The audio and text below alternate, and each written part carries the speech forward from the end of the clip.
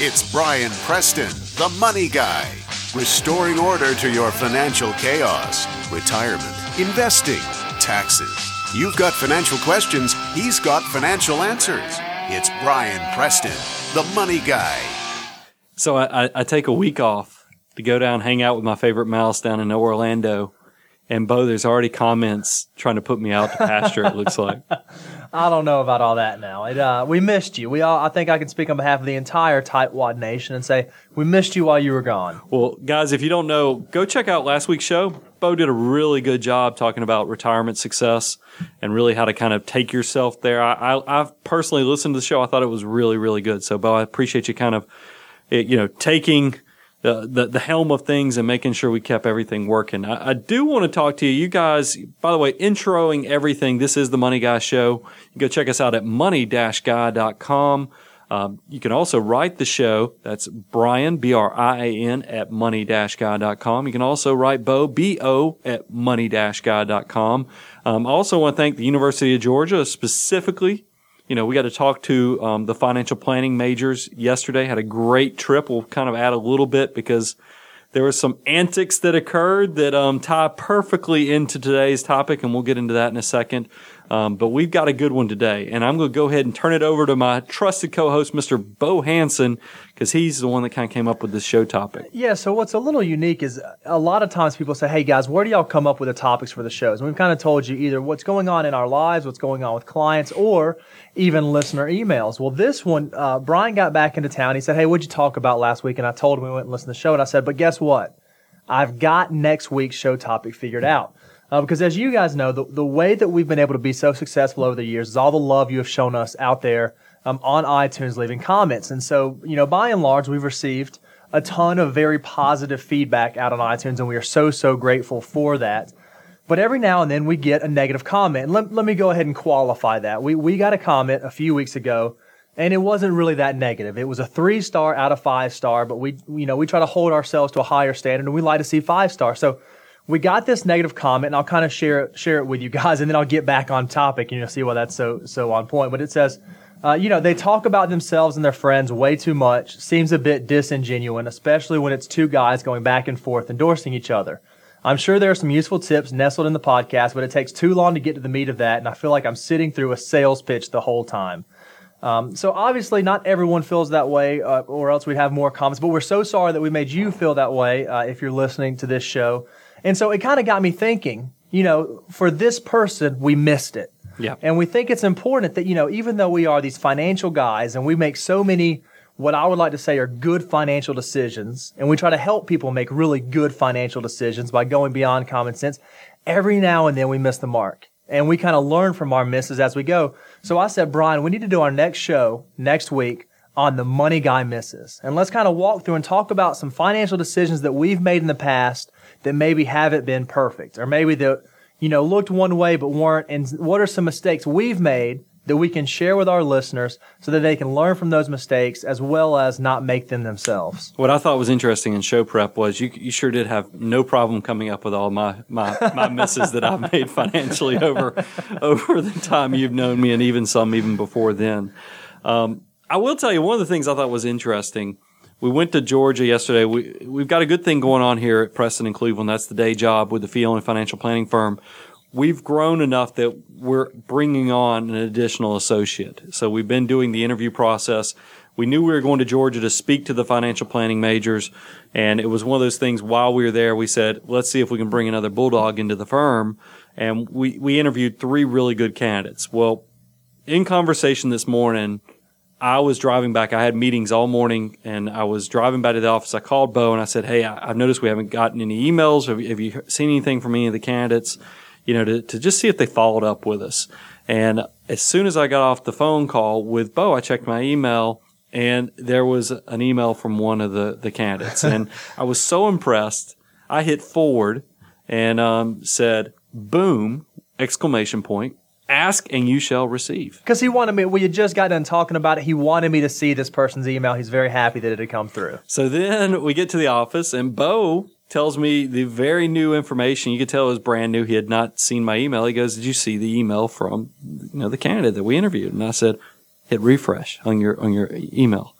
hit refresh 2 or 3 times. I said, where's my email that I forwarded you? I got one too. Went and pulled it up. I had I'd hit reply instead of forward like an idiot. So I turned a shade of red that I know you guys don't get the visual to see, but I called and worked it out, and I feel so embarrassed. So if any of the candidates from yesterday are listening to the show, you can kind of have a story to see how unique this situation was. Because when I told Brian, I was like, Brian, holy cow, look at what you've done. This person essentially sent an email saying, Mr. Preston, thank you so much for the interview. I really enjoyed it. I'd love to have the job. And immediately they get a reply back that says, boom, ask and you shall receive. I was like, Brian, you just hired this person. You need to make sure they know what's going on. A little embarrassing. So that's not my greatest technology moment. But I will tell you, it ties in perfectly today because we're going to jump right into these. Really, some of the best ways to learn. I know when I've made mistakes, this is not the first technology mistake I've made. And I know when I was an early associate into the financial planning world, anytime I made a mistake, that was one of my best learning moments because I'm one of those personalities. Mistakes drive me crazy. And if I'm personally the creator of the mistake, I want to do everything to make sure I don't repeat that mistake again in the future. So what I plan on we'll do here, Bo, is let's just kind of go through. Maybe I'll do 1 or 2 and then we'll jump onto your list. The first one I had, and this is one that I got re-educated by the collapse of 2008. For years, if you go back to 2006 when I started doing this show, you will hear me talk about my financial situation. I've always been a hyper saver where I save at least 20% of my income. But one of the things I've always held off on until 2008 was I didn't have a lot of cash reserves. And the reason was I had done such a good job with purchasing my house in the right area. I had done a good job of haggling with the builder because I had a custom built house with the real estate agent that I had, according to all the banks and the appraisal reports, I had over $150,000 of equity in my house. So when you, at the time, pre-2008, when you have $150,000 plus of equity, everybody in the world back then was throwing money at you. Hey, no cost. We'll give you a home equity line. That way you have access to that $150,000. So I said, that's a great deal. If I can get prime minus 3/4, prime minus a half. There's all these deals were pretty normal back then. I said, let's do it, especially if there's no cost. So I set up a home equity line, and then I didn't keep cash reserves because if there was ever a need, a quarter that money got tight, I could go transfer, a few $1,000, get my distribution payments from the company, pay back that line of credit. Right. No harm, no foul. Who needs a cash reserves when I got $150,000. That's more than 3 to 6 months worth of wages at the time. Right. So then 2008 happens, and you guys actually gave me a heads up. And I want to thank my listeners for giving me a heads up because you started emailing me letters that you had gotten from your banks, from the Bank of Americas, the Wells Fargos, where they were letting you know, hey, by the way, we reevaluated your fair market value of your house. You don't have equity, so we're exercising provision, blah, blah, blah, blah, blah, that you no longer get access to your home equity line. We're shutting it down at this point, essentially, where you owe what you owe, but if you want to pull any more, not going to happen. Right. So you guys educated me on that by forwarding me those notices. So I quickly, fortunately, I didn't get that. I did get that letter, by the way, but I had enough. I had 3 to 4 months before I got my own personal letter that I started throwing money in the bank. And that's one of the first things I learned. Cash, as much as it's a sucker's bet right now with how much cash pays, because cash really is trash on what it's yielding. Even the good high-yielding money markets that you see out there from the FDIC internet banks typically are not paying more than 0.85%. Right. And that you've got the good one if you get 0.85. A lot of them around 0.55 and so forth. But nothing helps you sleep better than knowing that you have emergency reserves in the bank. And I think it's interesting, you saw it specifically with the home prices, but we're seeing a lot of it now even from clients who say, hey, I've got all this cash, but it's not doing anything. Should I be markets are doing some crazy things. We've had a lot of really good performance in 2013. Should I start employing some of that cash? And our answer is, unfortunately, no. Emergency reserves are there for a reason. And yeah, there might be other areas where you could go grab some yield, but that's not the purpose of those assets. They need to be liquid, they need to be safe, and they need to be accessible. And emergency reserves are just reserves. Remember, if you have something big coming up, like a car purchase, a child that's entering college, a house down payment, an engagement ring that you're buying for a significant other, if anything you need within the next 4 to 5 years, you don't want it in the marketplace. And I'm not talking about just the stock marketplace. You don't want it in the bond marketplace. You want it in pretty much liquid capital, because you just don't want to put money that you know you're going to need into some type of asset class that could have some fluctuations. If you can be a long-term investor and wait 5 years, then yes, it's okay to start doing some things with those assets to see if we can maximize returns and get you a little bit extra bump. But it doesn't make sense to take that risk if you don't need to. The second thing I had on my list, and then Bo, I'm going to let you take one, is I did a separate account management setup for my father. And explain what an SMA is. Yeah, what happened was, and this is probably in the first 3 years that I was managing money. This is the 1990s. Remember God bless the 1990s. Don't you wish we could, Bo, you weren't managing money then. You were probably paying with Tonka trucks or something. But it was so fun back then from a management standpoint, is that everything made money. I mean, and it wasn't making just money. It was making stupid money, like 20, 30%. I mean, there were years your international funds might make, actually, international funds could make 50%. Some of your if you were doing sector funds like technology, you could make 100% in 1 year. I mean, it was stupid money. It was really silly. It's kind of funny that we didn't notice that this was crazy. Well, during this excitement, a lot of products and other things were being sold out there. And what would happen is I was a registered I was a registered rep. This is back when I worked on the commission side of things, is that we had, you get these people come in and give you presentations about the way they do business and things you ought to consider doing with your clients. And one of them, and I'm not going to give their name because I don't even know if they're in business anymore, but they were a separate account manager, meaning that you give them baskets of money. Like the minimum on this one was $100,000. And once you give them this minimum of $100,000, they're hoping you give them $1 million, at least $500,000, but you can get in access to $100,000.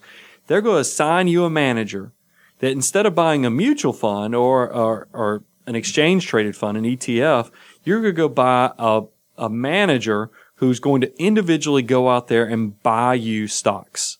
He's physically going to buy you stocks. Mm-hmm. And that sounds so custom. It sounds sexy. Right. Because you're thinking, this is what the rich guys do. I've got my own manager. Yeah, I got a guy. He's picking me some stocks. That's the sexiness of it. And that's what, that goes back to the whole cocktail party thing, is that you want to be able to have those stories to tell friends that, hey, I got this stock. It's tearing it up out there. Well, the problem here, so in theory, it sounds really cool.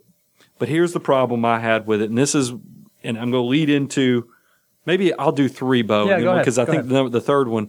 But what I realized, so me being 3 years into the industry, my father had changed positions and changed jobs. I'll just tell you, there had been a downsizing. He'd gone from management to now he was back in an entry-level sales position. It was really a traumatic thing when I was a kid and in a young adult as I was entering, my own workforce. So he had some rollover money from that transaction when he got, reshuffled into the workforce. And it was not a ton of money because my parents, I think I've shared with you guys, come from very humble beginnings, but it was over $100,000. Here, my father had been working for years. He had over $100,000 in his IRA, but it wasn't much over that. So I said, you know what? If it's good enough for the rich guys, it's good enough for my dad. Right. So I'm going to put my dad in this thing.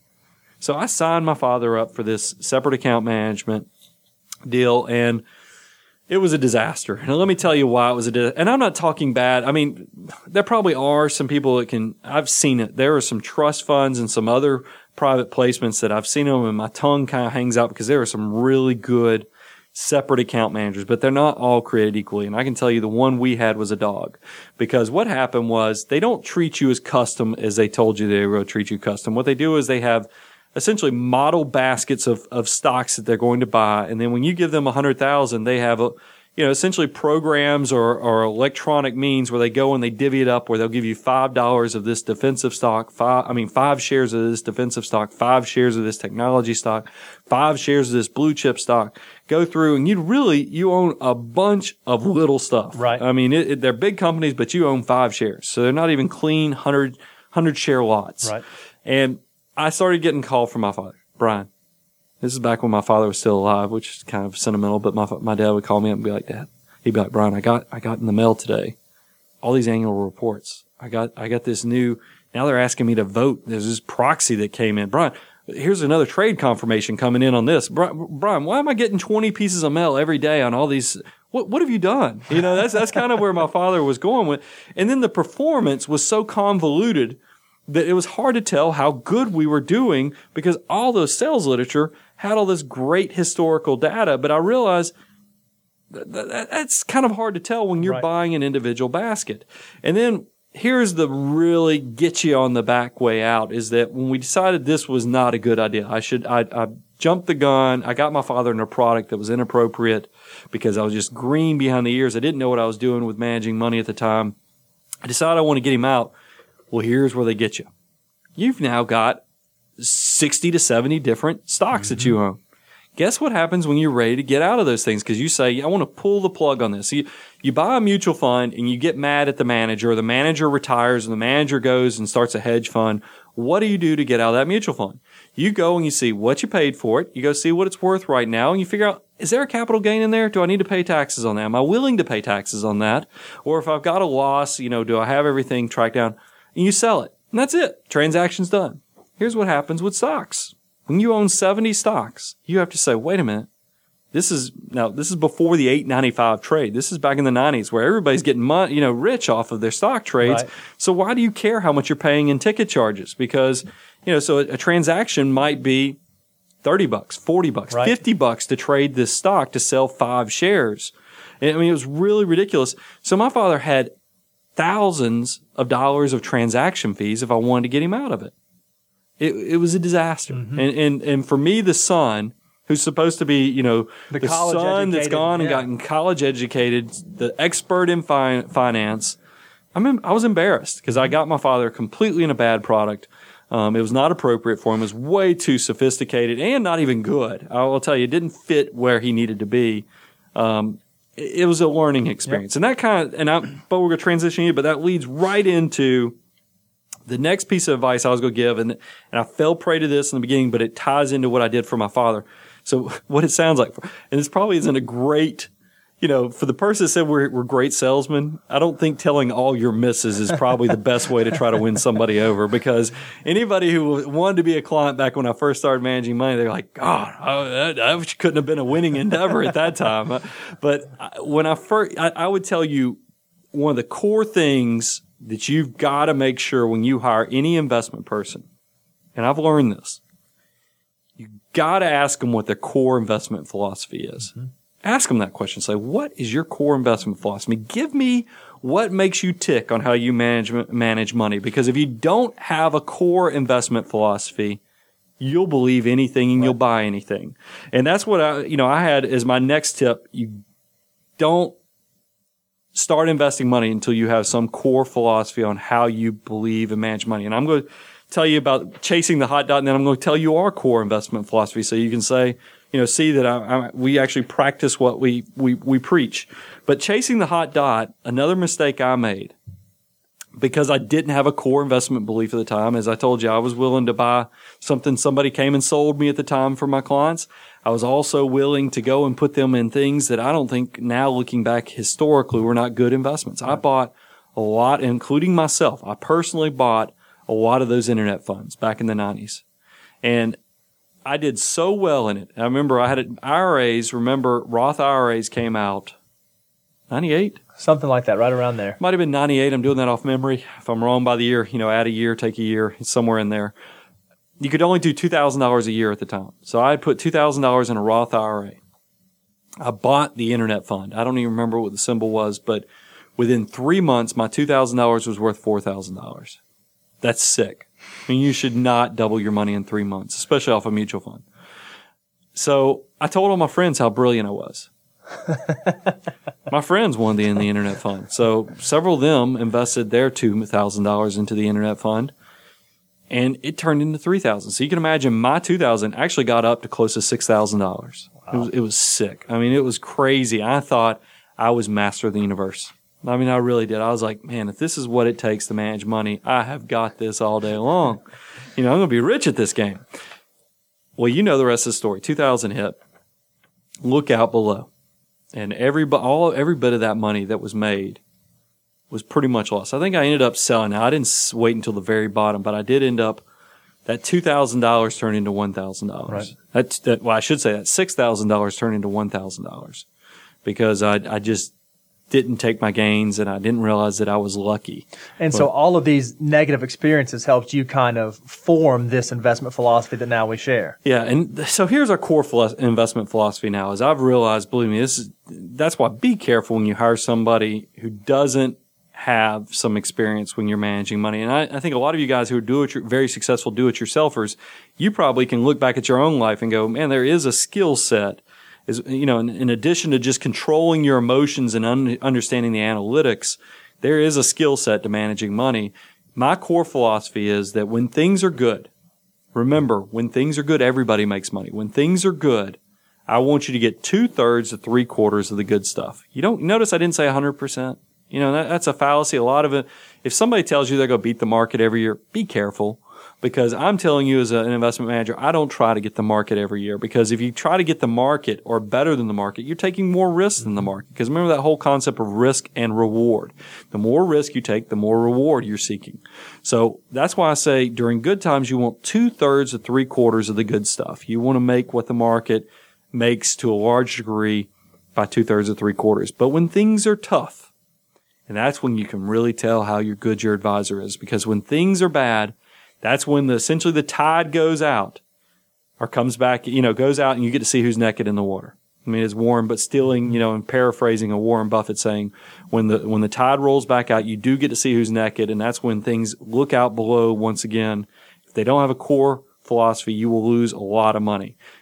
My core belief is I only want you to have 1/3 to 1/2 of that downside potential. And what we can show you is certainly if you look at certain periods in time, if you would have just invested in the index, you'd have done fine, but man, you would have had a roller coaster ride. What we like to show is that taking that conservative approach through volatile times, you'll actually come out ahead by limiting your downside, but capturing a good bit of the upside, and you won't have all the heartburn. Because a lot of what we do is behavioral, not just strictly numbers, and so part of it is you have to kind of manage those things. It's so interesting hearing you talk about the mistakes you made when you first started, because that one of the ones that I had listed is when I was in college in my very first internship, I worked with a major insurance company, and I did a lot of good work. I sold a lot of term insurance, and I made a lot of money over the summer that I did that. But then there was this stuff called whole life, and holy cow, you can make a lot of money when you sold this stuff called whole life. And I don't think I was ever malicious about it, and I don't think I ever tried to take advantage of anyone. And I'm not saying whole life has its purpose in certain scenarios, but when I was sitting down and talking with a 22-year-old college student who's asking me, hey, I want to start saving money. What do you think is a good thing for me to start saving money in? I really, at the time, believed whole life insurance. You get a death benefit, and it builds this cash value, and it has these dividends. In hindsight, looking back, that probably wasn't the most prudent decision to recommend to them. And so, I sold some life insurance like that. And I think what it did for me is it allowed me to realize, well, I probably don't know this industry well enough to be making these calls. So what I have is one of the big misses that I have is if you're new to something, give yourself some time to become an expert or to at least become at least build a base of knowledge before you start considering yourself to be an expert in. I mean, I think, in the presentation yesterday, we talked about the book Outliers. It talks about essentially you need 10,000 hours of anything to become an expert at it. It takes 10,000 hours to do that. So if you think about a full working year in any profession, you need to work for 5 years at something before you become an expert. And here I was, I had taken a few investment courses and a few financial planning courses, and I was out there telling people how to build their retirement, using life insurance. So I think that's a little unique. And then another one, you mentioned chasing the hot dot. I learned very early on that I'm not as smart as I think I am. Two of the things I took my very first investments course, and I saw a headline one day, and it was Mattel, the toy maker. There was a big recall. I think it was a bad recall. Some kids got really sick off some parts that were in the toys. I think now, just going off memory, and you and I did not talk about this part of it, right. But I think that it was manufactured in China. Some of the toys were manufactured in China. The paint had lead in it. Exactly. The paint had lead in it, and there was a big recall. So me, I just learned this concept about being a contrarian, right? So I saw this as a top story on the news, and I thought, you know what? Mattel shares are getting really beat up. I'm going to go buy some. Well, and Mattel may be a fine company, but I didn't look into the income statement, the balance sheet. All I did was say, "Oh wow, this company has something bad happen. Stock price is down. Let me go buy it. That's going to be a solid momentum investing." That's exactly what it was. and I kind of learned my lesson. I took a couple $1,000, whatever it was, and I lost it pretty darn quick to a point where I couldn't build it back. And then the other thing is, I thought I was so smart because I remember when Sirius Satellite Radio was talking about combining with XM. I remember convincing myself that when these two companies come together, they're going to have a monopoly on the market. And man, this stuff is going to take off. So I bought some like in 2006, 2007, whenever it was. Well, it took like 4 years for those companies to finally come together, all these legal battles, all this arbitration. They finally came together and nothing happened. Nothing ever happened. Again, didn't look at the income statement, didn't look at the balance sheet, knew nothing about the fundamentals of the business. I just thought that since I had read a CNN top story or Yahoo top story, I had it all figured out. So I think the takeaway I had was know what you know and know what you don't know. Yeah. Know when you still have a little bit more to learn about whatever the topic is you're getting into. And I think that ties in, I had one on here, and I've gotten caught up in this a little bit, but it's more or less something more generalized advice I try to give to clients that come to us who have what they call play accounts that they when you gamble but call it investing, it's not really investing. And what I'm talking about there is I'm talking about not just stock picking. I'm talking about playing with the options and futures and other things that you can get into, currency trading. There are some things you can do. Yeah, they're investing, believe me. But a lot of people, if you're, back to the old Rounders quote, if you're sitting at the table and you don't know who the sharks are, or you don't know who the minnow is or the right. sucker is, it's you. It's you. I mean, I know I screwed that quote. I'm so bad at quotes, but that really is, Rounders the movie on poker. If you can't figure out who the sucker is or who the mark is, it's you, by the way, right. when you sit down with a bunch of sharks. And it's kind of that way with some of these products that are so risky, but they have tremendous, during the heat of the market back in the 90s, you probably see the gloss over as I'm looking out the window because it's just so fun. I remember I was at a grocery store once and I had something under my windshield wiper and I looked and there was like a website or a phone number where it's talking about how you can make 1,000% return. Some penny stocks or something? Well, it was options. They were talking about some options crazy trading strategy where if you bought their software, it would help you. But here's the problem with options, and I've invested with options. I've used options can actually be a very useful tool. Right. I've had clients in the past that had very, very executives that had concentrated portfolios, meaning had thousands upon thousands of shares of really good, of stocks that they owned.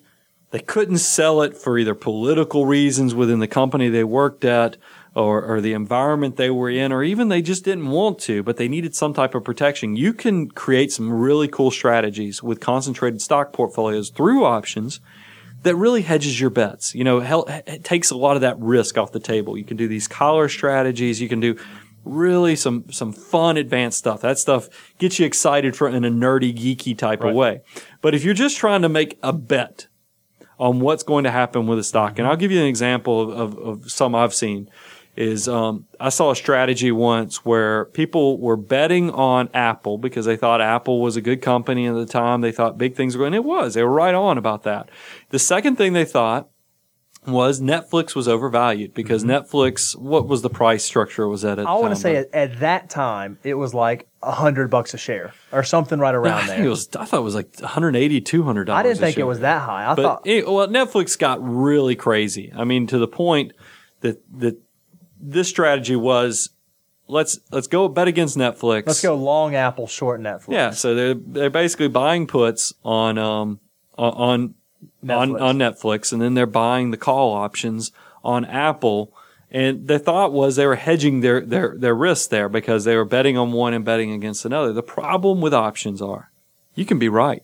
Mm-hmm. You can be absolutely right, especially like Netflix. Netflix went from whatever the number we can't remember is, which was well over $100 a share, back down to $50 or $60 a share. It fell by, 60, 70%, I believe, just doing it off memory. So there was a huge fall of Netflix, but guess when it didn't happen? During that window of those options. The problem with options is they have a time certain period on them. if you're talking, 3 months, 6 months, year. I mean, you choose when you want these options to expire, and that's what they're options. You're buying the right from somebody who physically owns the shares.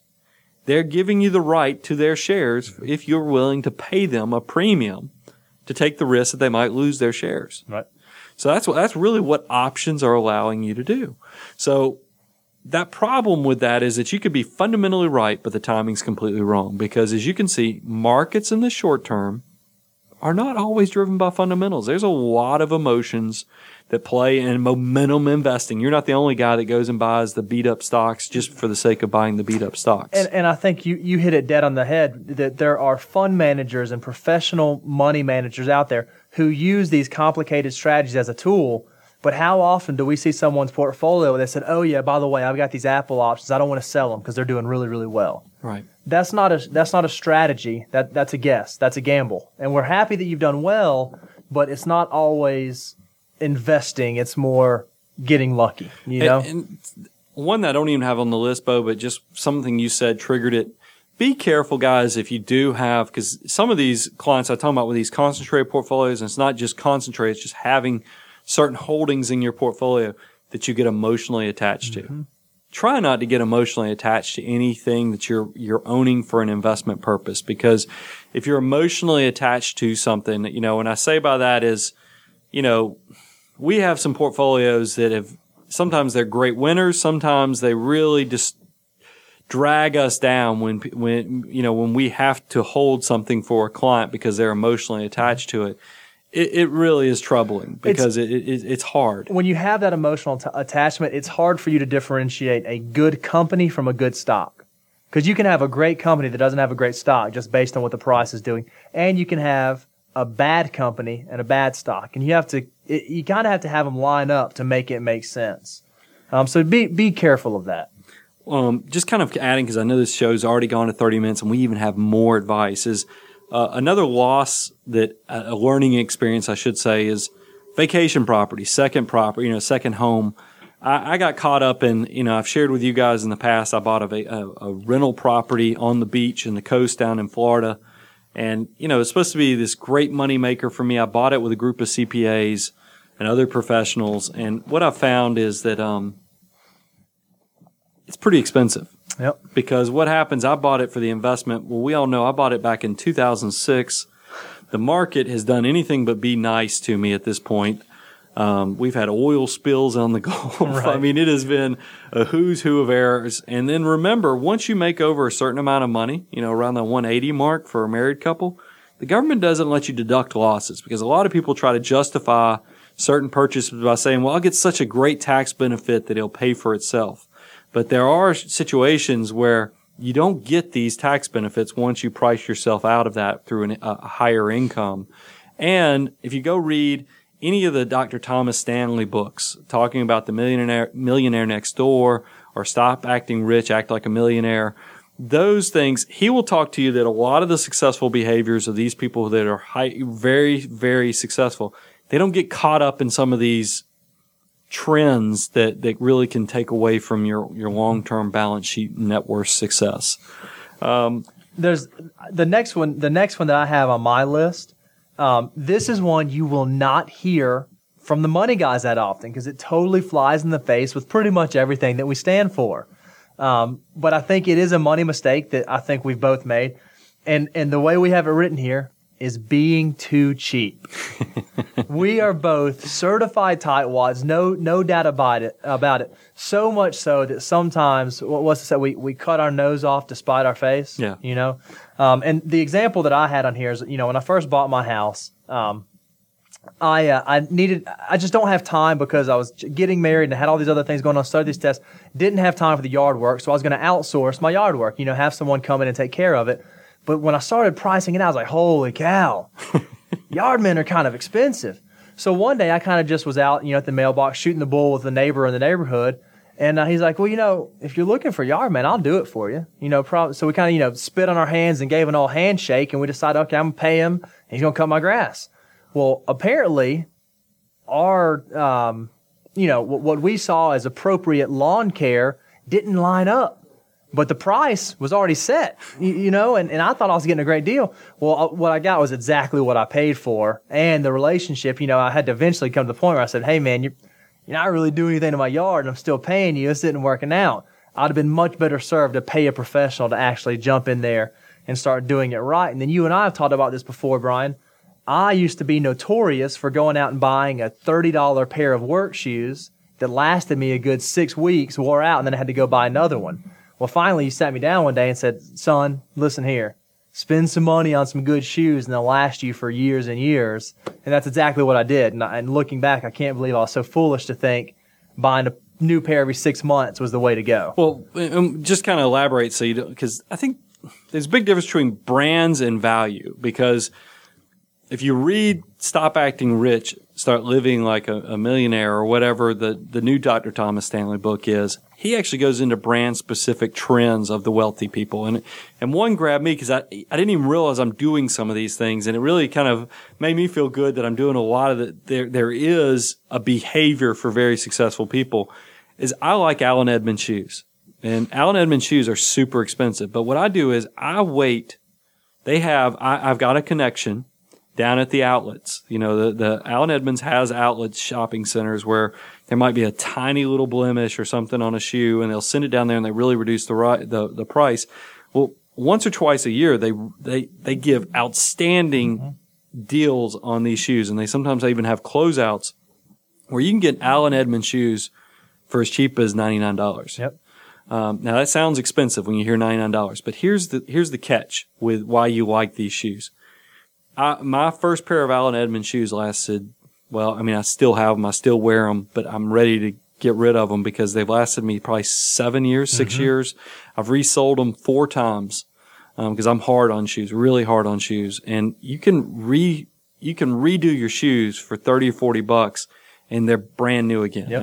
It's really amazing. So you make that $100, $125, $130 investment, but then you have that pair of shoes for years, and I like them. They're quality shoes. They're really good. I've been very brand loyal to them for my dress shoe needs, just because I think they're good quality. Now, the difference is there's a brand new pop thing, a song out there called Thrift Shop. You hear it on the radio. By Macklemore. Yeah, I've heard it on XM radio a few times when I've been in the car. If the kids are in the car, I have to turn it because it's got some salty language in it.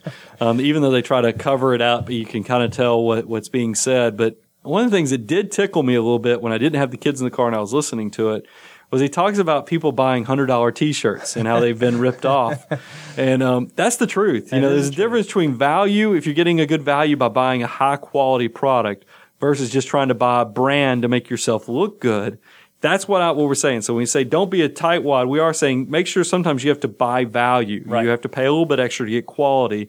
That doesn't mean go buy expensive junk to get ripped off, because there is a huge difference between those things.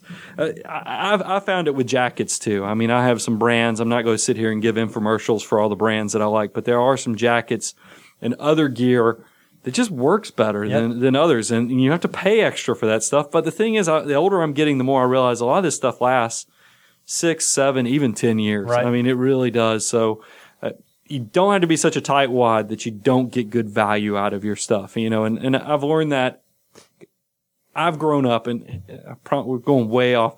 I grew up, just like I told you, my mom used to recycle soap. Right. I'm not going to go into what that means. You just have to wonder what the heck recycling soap means. But my mom also, and I didn't realize this until I got to college, and really when I got married to my wife, who she showed me that washing detergents aren't all created equal either.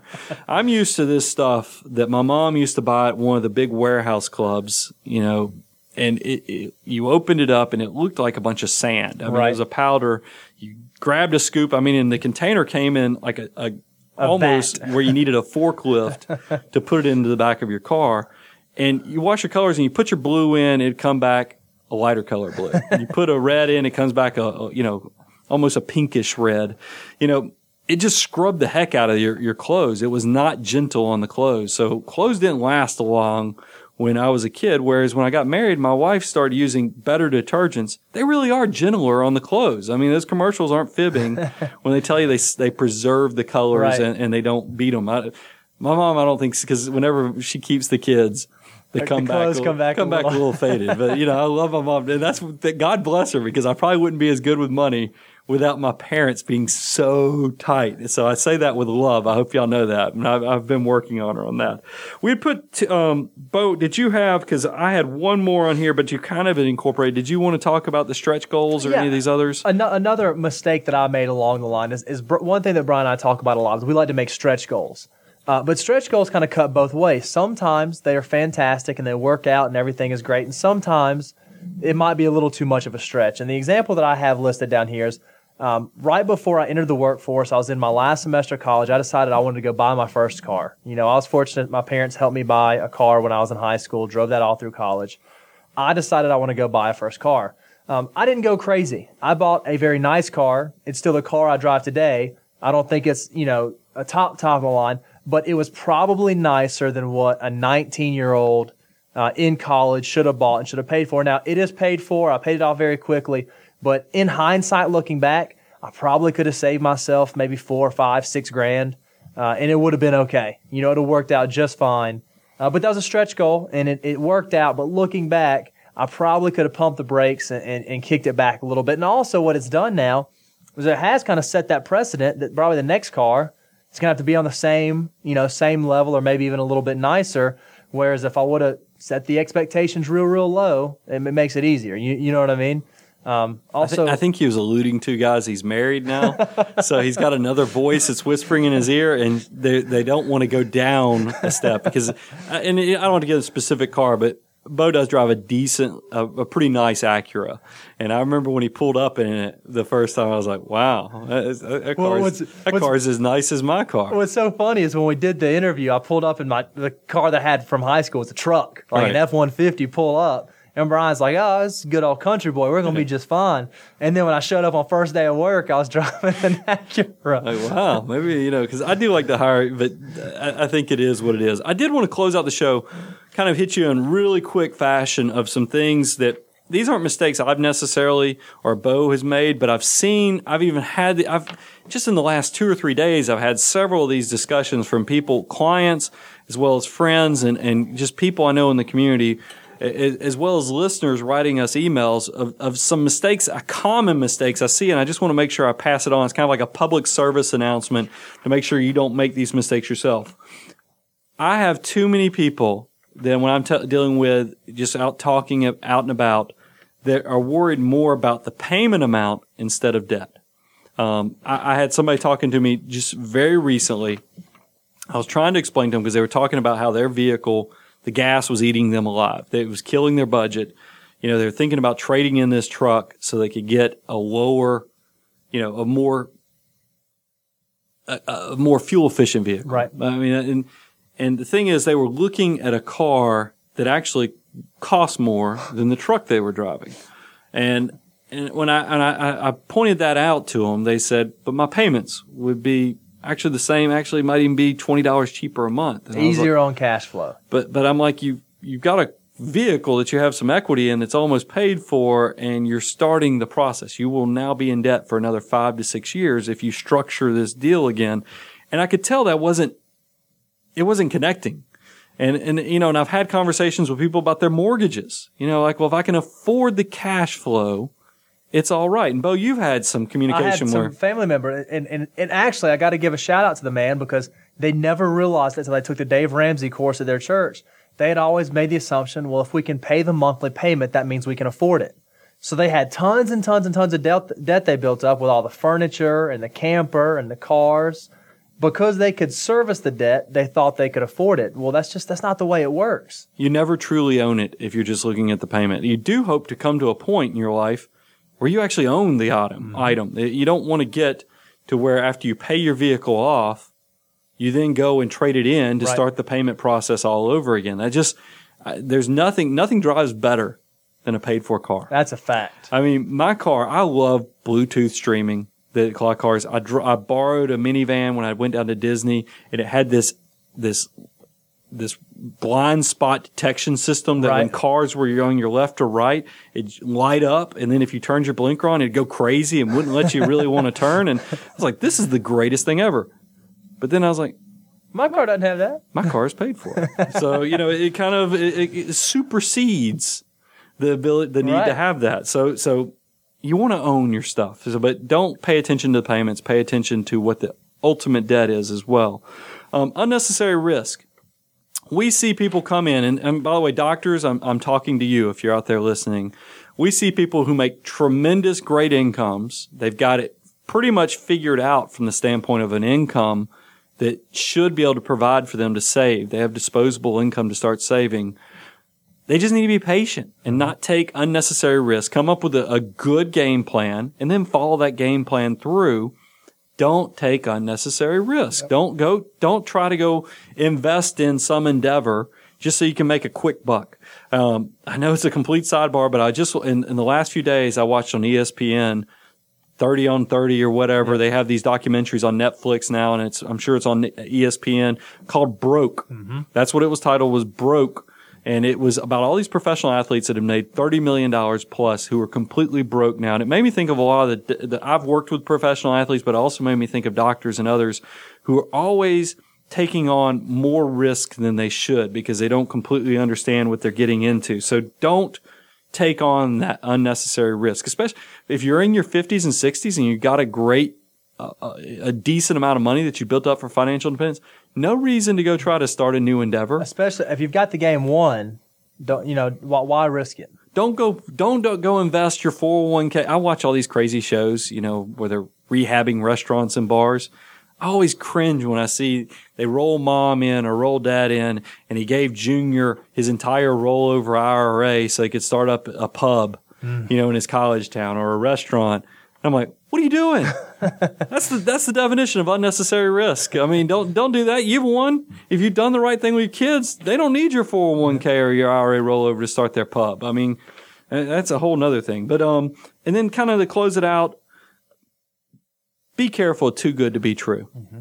I mean, when we talk to prospects, people are so polite. You guys who listen, especially when I'm talking to podcast prospect, y'all are so polite because you'll ask me, like, so, how am I going to get statements or understand where, who do I make the checks payable to?